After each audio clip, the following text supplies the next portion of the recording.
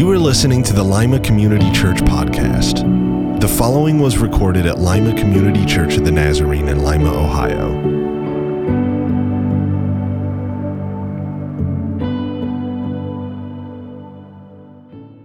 Well, good morning. Is it good to be in the house of God this morning? Yeah, amen. Well, I'm wondering if in your devotional lives, you've ever committed to reading an entire book of the Bible or a large section of Scripture over a set period of time. You know, maybe committing to reading a chapter a day until you've read the entire book. If you have, you know that it can be a really exciting exercise, committing to following the narrative and all of the energy that's poured into gleaning all of the nuance of what it is that the writer is trying to convey. You sit down with all the excitement of what it is that Scripture may reveal to you today, what deep insights and profound lessons will manifest as you interact with the pages of the divine narrative. You crack the cover in the energized anticipation of where the story may take you and the action through which God may be revealing himself. Which of our characters may be losing an ear? Who's getting eaten by a she-bear? Who might be the lucky recipient of a miracle that might restore vision, exorcise demons, or even be resurrected? And then the inevitable finally happens. That moment that you had been dreading but knew that you couldn't avoid forever. You've just realized that today's reading is an entire chapter, 30 mind-numbing verses of genealogy. All of the excitement with which you came to your devotions is completely drained as you consider your next steps very carefully. You begin to think to yourself, well, maybe there's a special VIP lounge in heaven for those who have read every last one of those obscure names and places. Or on the contrary, how much extra time do I add in purgatory by skipping over those seemingly random lists of names or obscure laws? And might it just be worth it? And maybe right now, you're starting to ask yourself, Wes, what in the world does this have to do with our story in Nehemiah? The fact of the matter is, I don't know how to tell you delicately, so I'm just going to say it. Today we're in Nehemiah chapter 3, and we have an obscure list to read. But as with all things, context is everything. And I think that this chapter actually has a lot for us to unpack if we might spend some time with it. So just by way of making sure that we're all up to our speed in our narrative of Nehemiah, we're going to start with a little recap. So Jonathan shared with us a couple weeks ago about how Israel, through its own disobedience, found itself in exile. And while in exile, Jerusalem and its temple and its walls are destroyed. And when Nehemiah gets word of this, he's grieved and he's moved to do something about the destruction of the holy city, of his city.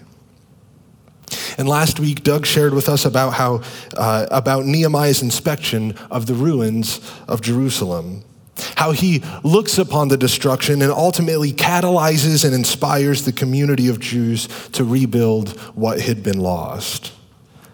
Now this week in our reading, we actually get to the action, the building and the repairing of the city and its walls. If the story of Nehemiah were a movie, then this chapter would be the epic training montage. It's Rocky Balboa training through the streets of Philadelphia and ascending the steps of the Philadelphia Museum of Art, mindset on accomplishing the task at hand. And if that doesn't get you excited for today's scripture reading, I don't know what will.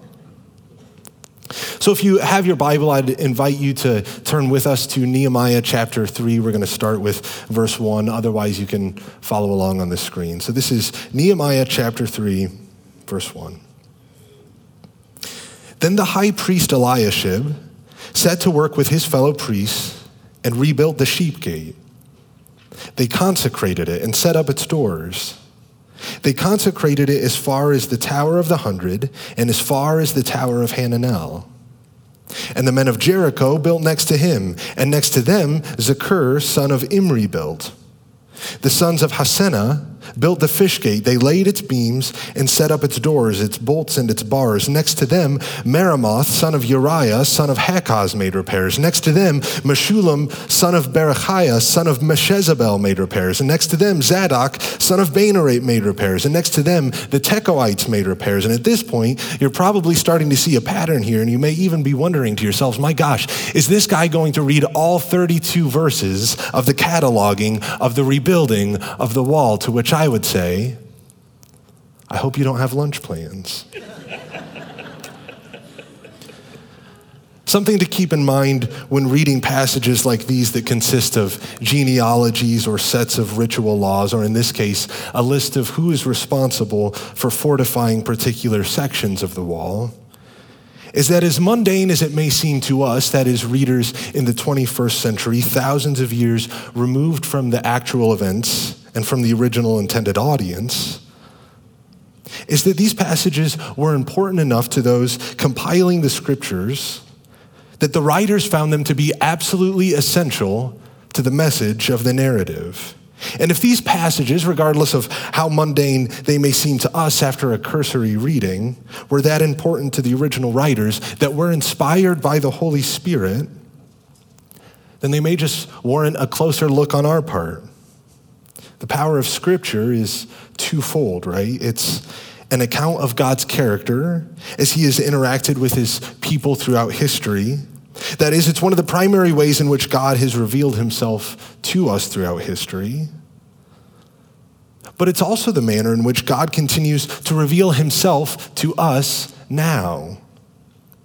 In reading the story of Nehemiah, not only do we become witnesses to God's faithfulness to the people of Israel in 450 BC, we also believe that it's possible that through this story, God is still teaching us how it is that we ought to live.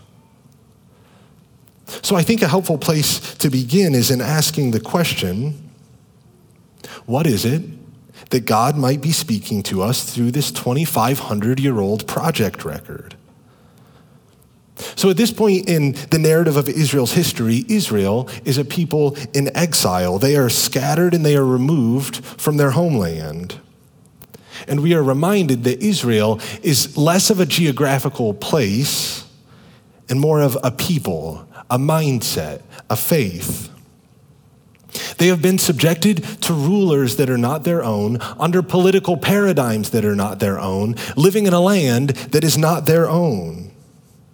For years after the destruction of the temple and the city walls, they had no central place of worship. And because of that, they lacked an organized sense of what it was to be the established and the embodied kingdom of God. Israel is a scattered people, which I think is what makes this passage so significant. By the time that we arrive at the events of Nehemiah, Israel has been in exile for over a century.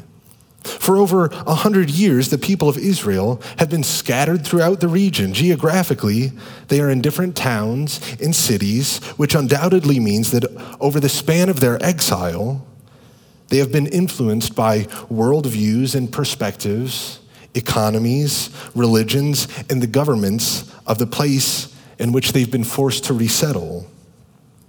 So when you think about it, the events that are unfolding here in chapter 3 are no small miracle. The people of Israel have been scattered for generations. The people that are coming back to this place aren't the same people that were exiled from it. Rather, they are the great-grandchildren and the great-great-grandchildren of the people that were exiled. And yet, through their commitment to the common mission, they come back to rebuild this thing that is greater than the sum of its parts. I want to read another section of this text in Nehemiah. This is chapter 3, verses 8 through 9. In it, Nehemiah writes, "Next to them, Uzziel, son of Hariah, one of the goldsmiths, made repairs. And next to him, Hananiah, one of the perfumers, made repairs. And they restored Jerusalem as far as the broad wall. And next to them, Raphiah, son of Hur, ruler of half the district of Jerusalem, made repairs." And the deeper that you get into this passage, the more that you see something beautiful kind of starting to take shape.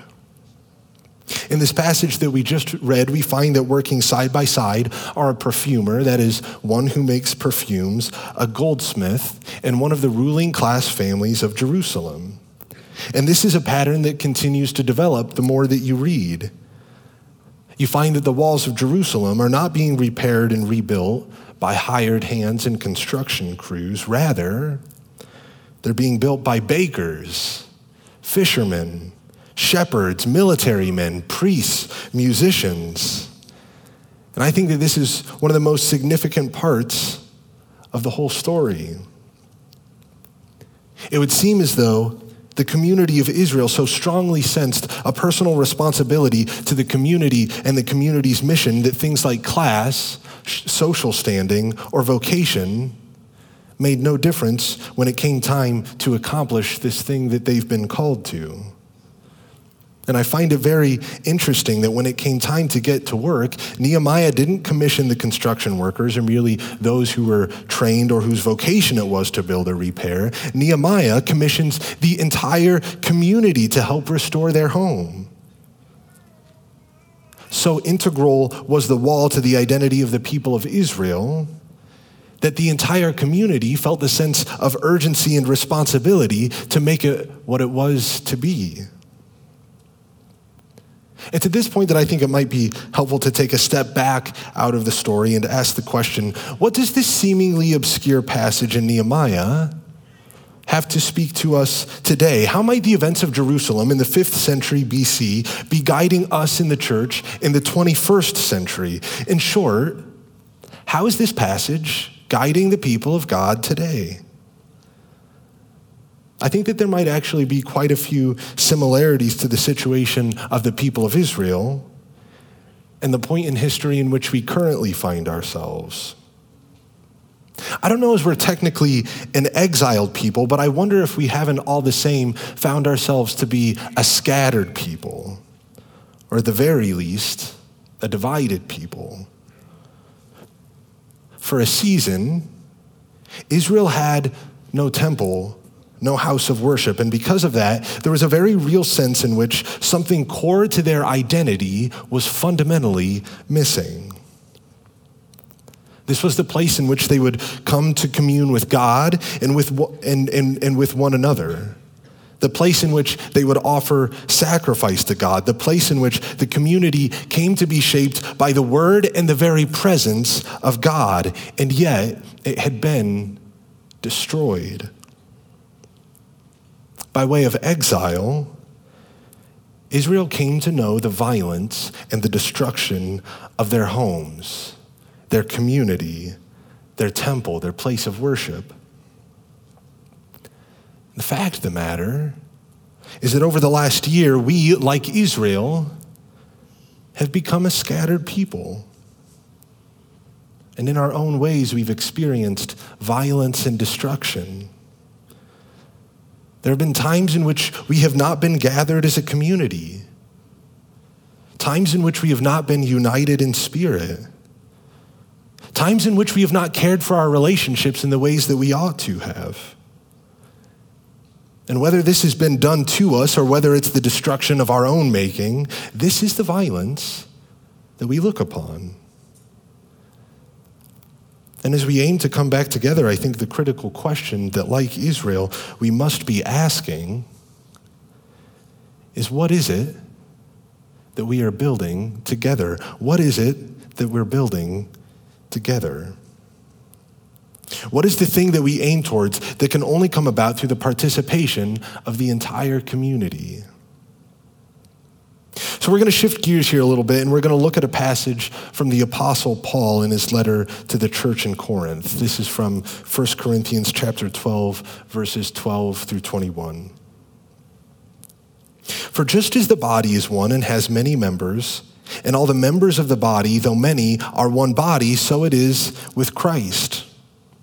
For in the one Spirit we were all baptized into one body, Jews or Greeks, slave or free. And we were all made to drink of one Spirit. Indeed, the body does not consist of one member, but of many. If the foot would say, because I am not a hand, I do not belong to the body, that would not make it any less part of the body. And if the ear would say, because I am not an eye, I do not belong to the body, that would not make it any less part of the body. If the whole body were an eye, where would the hearing be? If the whole body were hearing, where would the sense of smell be? But as it is, God arranged the members in the body, each one of them, as he chose.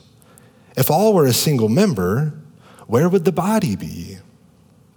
As it is, there are many members and yet one body. The eye cannot say to the hand, I have no need of you, nor again the head to the feet, I have no need of you. I wonder if the crisis of our times isn't so much that the world is going to hell in a handbasket in some fatalistic sense, or that the powers of evil are prevailing upon the ill-equipped and too timid powers of good. I wonder if the crisis of our times is that we've been content to say to one another, I have no need of you.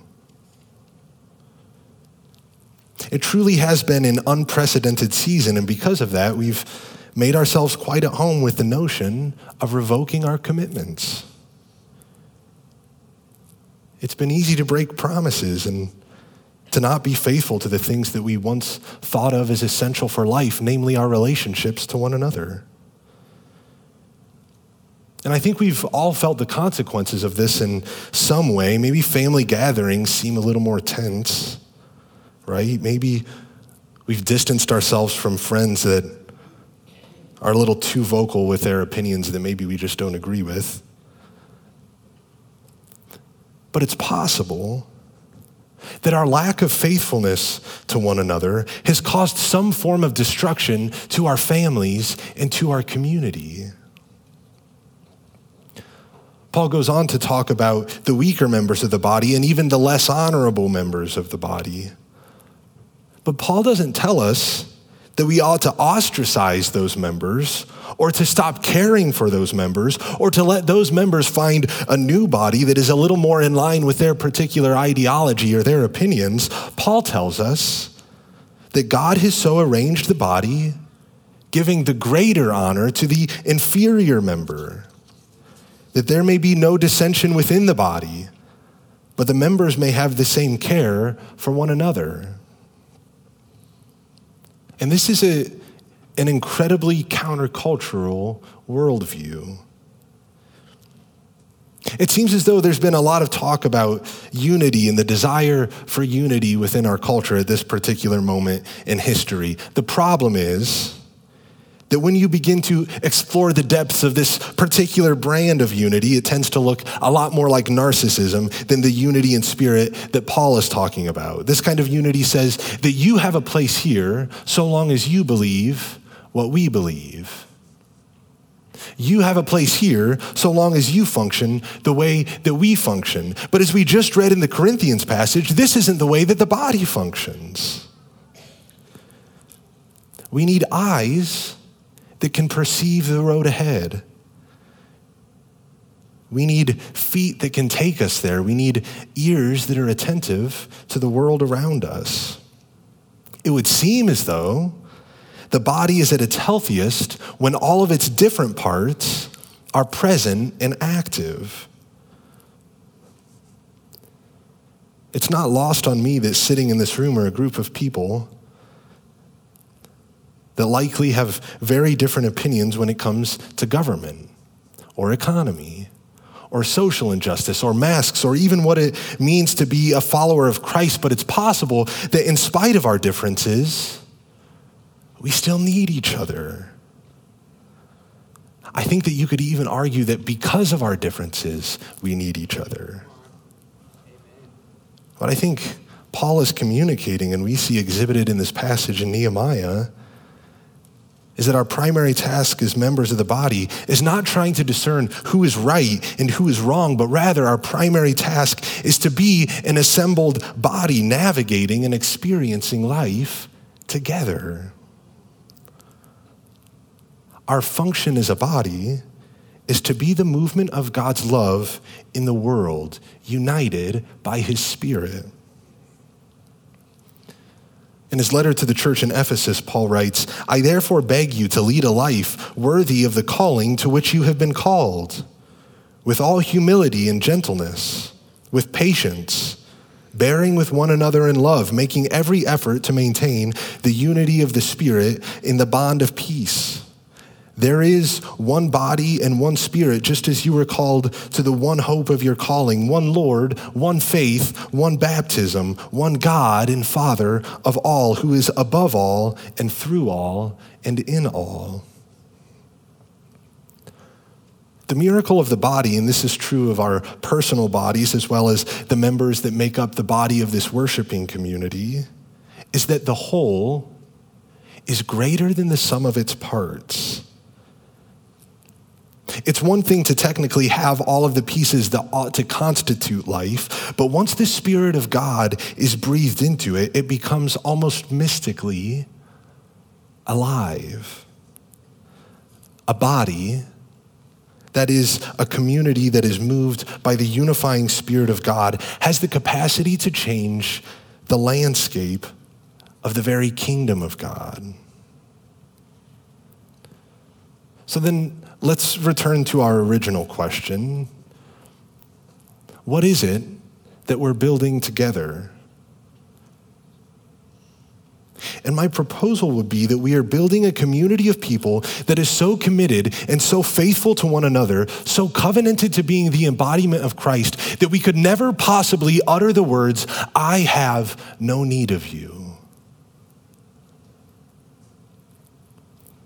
The thing that we're building together is not so unlike a marriage, a community of people that vows that in sickness and in health, for richer or for poorer, we will love, honor, comfort, and keep one another.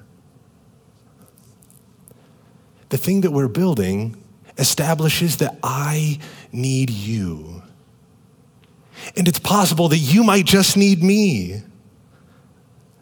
We have to be willing to subject ourselves to one another with all humility and gentleness, with patience, bearing with one another in love, making every effort to maintain the unity of the Spirit in the bonds of peace.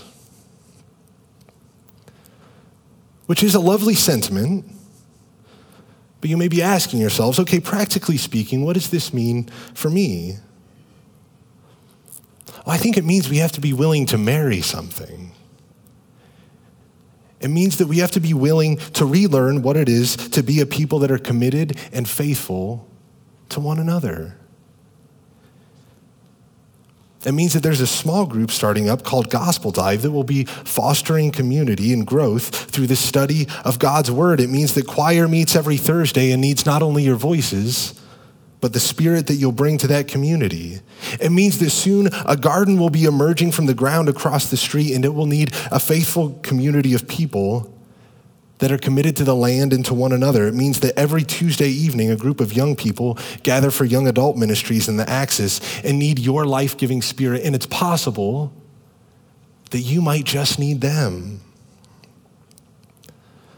There's no shortage of opportunities with which to be united in spirit.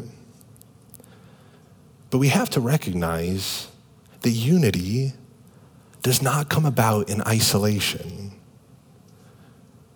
We need one another, and we need to be building something together. If you've heard truth this morning, would you say amen? Amen. Let's pray.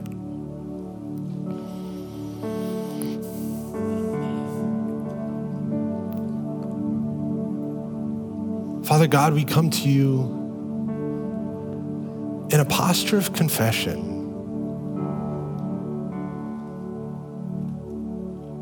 We come to you confessing that there have been times over the course of this last year where we have not been attentive to the things that you have called us to. There have been times in which we have not been attentive to one another, to our relationships, to the body, to the community, to the gathering. As we confessed in song this morning, we recognize that we are a people who are in need. We come confessing that we need you, that we need one another, that we need this body. Would you give us new hearts?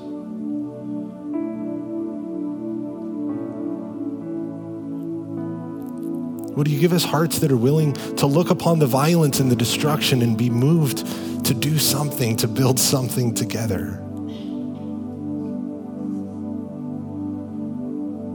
God, we need you.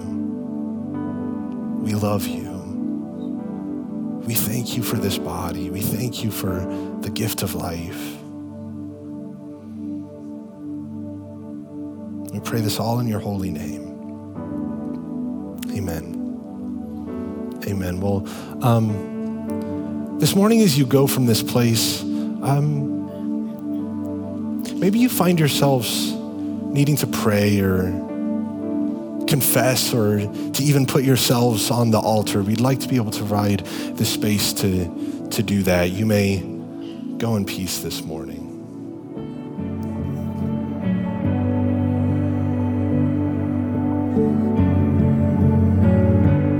Thank you for listening. For more information about our church, visit limacommunitychurch.com.